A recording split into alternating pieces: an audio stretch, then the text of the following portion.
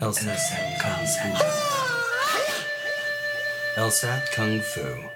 Good morning and welcome to Velocity LSAT. I'm Dave Hall.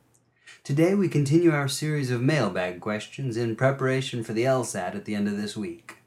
But time's wasting. Let's get to it. Here's a question. Dave, do you have any tips for dealing with test day anxiety? Alright, this is an important question. It's one that I get a lot. Since it seems to have deep and complex psychological roots, test day anxiety is tough for me to crack. But here are some thoughts that might help. First, knowledge kills fear. If you know that you're ready for everything the test will ask, then you can relax a little, secure in the knowledge that there's nothing they can throw at you that you haven't seen before. Dedicated, focused practice is required to get to that place, but I believe you can do it. Second, prep in the food court at the mall. If you can learn to think under those conditions, then you'll be able to deal more easily with the smaller noises and distractions of the other test takers around you on test day. Third, learn and practice some visualization techniques. Picture yourself in the room on test day. In your head, walk through the entire experience of the day, from waiting in line, showing off your passport photo, to receiving the test booklet and listening to the inexorable drone of instructions, on through opening the seal with your pencil and turning the first page. Picture yourself owning that test. If you can see all of that, then once it happens, you'll already be in charge of it. Fourth, remember that anxiety is an evolutionarily pre-programmed response. It's nature. You cannot expect to not feel nervous, and just saying to yourself, hey, self, don't be nervous, won't stop it. Instead, recognize that the nerves are part of the experience and that they will come, but that they do not get to win. The nerves, they don't mean anything. You are in control, and you will stay in control by allowing the anxiety to come on, recognizing it for the purely physical reaction that it is, and moving straight on past it. Another question along the same lines. Any advice for avoiding careless errors? Yes. Slow down. I say slow down when what I really mean is relax. Because the difference measured in seconds between the amount of time it takes you to read a sentence, like this, as to the issue of Justin Bieber's romantic inclinations, I could care less. Or to correctly read the sentence, as to the issue of Justin Bieber's romantic inclinations, I couldn't care less. That amount of time almost can't be measured. Probably you can't measure it using your wristwatch anyway. But that minuscule difference in time means the difference between an author on the one hand caring about the Biebs' love life and not caring about the Biebs in the second instance. And to catch that distance, you just have to read, which shouldn't be hard, but sometimes is hard nonetheless. So my best advice to you is to try to slow down just a bit. In other words, you have the time to read properly. Make yourself know that where it counts, and your actions will start to reflect it. I think that'll help. I hope it does. And then let's get back to that discussion we were having of what to do when you got two answer choices left. We have a few points left to make of that section. For point of disagreement questions, these questions ask you for the point at issue between two speakers or for the thing about which two speakers disagree, hence my choice of name, point of disagreement. I'm trying to split the difference. When deciding on the right answer between two choices, it will help you to have a mechanism for making your judgments. Here's a three-step approach that may help. First, treat the question exactly like a main point question. The thing they disagree about ought to be their central conclusion, right? Articulate the end-of-the-day difference between the two arguers. Look for an answer choice that expresses that point. Experience tells me you'll find such a choice in roughly 1 out of every 3 point of disagreement questions. When you don't find such an answer choice, number 2. If no answer choice describes the main point of contention, treat the answer choices like the answers to inference questions. The answer will be the one choice that you can prove the arguers take opposing positions on. Finally, you may find it helpful to draw a 2-column T-chart just to the left of the answer choices. One column would be for speaker 1 and the other for speaker 2. As you read each answer choice, write down in your T-chart yes or no answers to this question. Can I prove that speaker 1 agrees with this answer choice? Can I prove that speaker 2 does? If you cannot prove it either way, it's not the right answer. If they both say no to an answer choice, or of course if they both say yes, then that's not the right answer. The right answer is the one with a firm yes in one column and a solid no in the other. The right answer to the point of disagreement question is the thing you can prove they disagree about. For that reason, the answer is often pretty aggressively worded.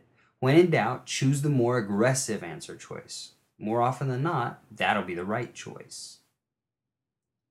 And for main conclusion questions, I realize that for this question type, we'll really be talking less about choosing between two answer choices and more about sussing the right answer from within the passage to begin with. I thank you for your forbearance on this. Let's talk about 3 things that maybe don't get mentioned enough. 1. The but. Probably the single most important indicator of the main conclusion of an argument in those cases when you've been asked to identify the conclusion, that is. So many arguments take one of these 2 forms, either but since. Some people say that Tony will probably die alone. Notice the description here. But this can't be true. You see the conclusion? Since the ladies go crazy for guys who wear lots of cologne and say brosef a lot. Since always introduces evidence. So there's a but since. And then you've also got the but so. Tony's afraid he will die alone, a victim of his own cologne, the setup. But he needs to remember that there are some ladies who love them some cologne. Aha, competing evidence is offered. So, maybe Tony will find love someday. And we finish with a heartwarming conclusion. In both instances, the word but can serve as an important indicator that you are nearing the conclusion. When you see that word in a phrase, determine whether the following phrase is evidence, as in the but since construction, or whether the phrase itself is the evidence, as in the but so construction. Second, the after all. These words, after all, just like the words since and the words to see this and this is because, these words always precede evidence. As a result of this rule, these words should then function for you like a giant flashing neon light that says, "Excuse me, Carl, but you have just now passed the main conclusion of this argument." I'm assuming that if you're hearing this, your name is Carl. Anyway, when you see any of these words, you know that you found the conclusion. It's whatever sentence you just finished reading. Third, therefore is wrong. Look, almost all the time the word therefore is used to identify the main conclusion of an argument, but you tell me, if the test writers have asked you in a question to identify the conclusion, how likely do you think it is that they've telegraphed that conclusion by using the word thus, or hence, or therefore to signal it? Right, not at all likely. When you're asked to find the conclusion, avoid the sentence that starts with therefore. So, for main conclusion questions, you'll be able to find the right answer most of the time, I'm talking 80% or better, by following one or more of these 3 rules. Number 1, find the but. Number 2, precede the after all. Number 3, avoid the therefore. And role questions. The role question asks you for the function of a statement within the passage as a whole. When deciding between answer choices here, the most important thing you'll do is develop a good initial assessment of the function of that statement. To do this, start with a wide view. What's the argument about?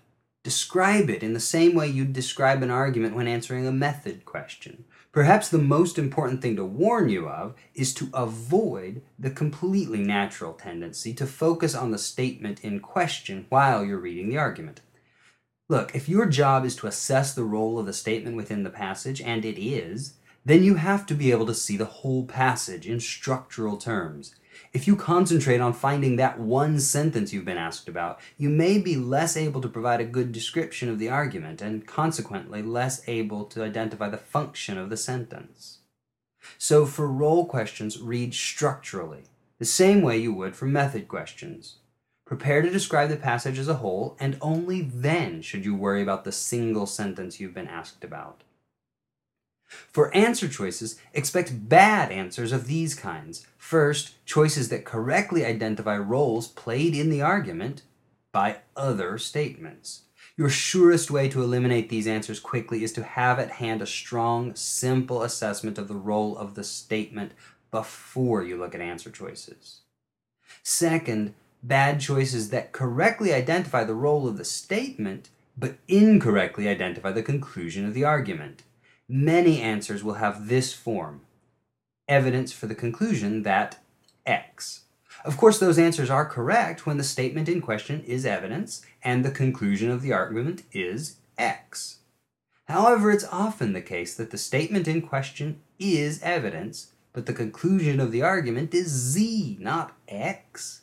The existence of these kinds of bad answers, and there are plenty of them, is perhaps the clearest reason why you need to strive for a good general description of the argument and not worry only about the one statement in question. Stay on your toes and you'll mostly be fine. Knowing what you can expect from bad answers will help fill in the puzzle. For role questions, you describe the argument, eliminate choices that don't match your description, and eliminate options that don't match the argument. And a final note on language cues. Think of language cues within answer choices sort of like modes of dress. For example, if a person is wearing a wedding dress, then there are two additional things that are almost certain to be true.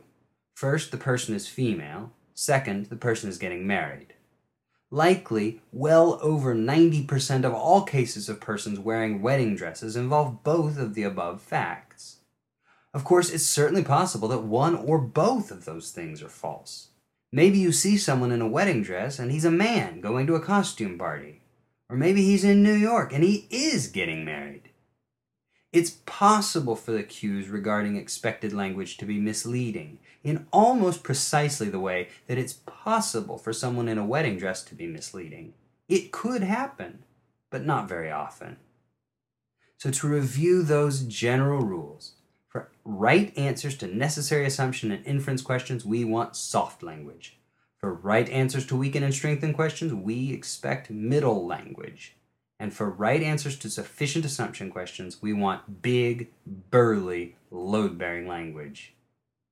And speaking of being big and burly, tell us how strong we are. Check us out online or drop us a line at info@velocitylsat.com and visit the forum, velocitylsat.com/forum, to join the conversation, to share your thoughts on our answers here, or to ask a question of your own, or to suggest topics for future conversations. Next week, we'll open our episode with some thoughts on the October test. Until then, and especially all week long this week, be big and be burly. Go kick some ass.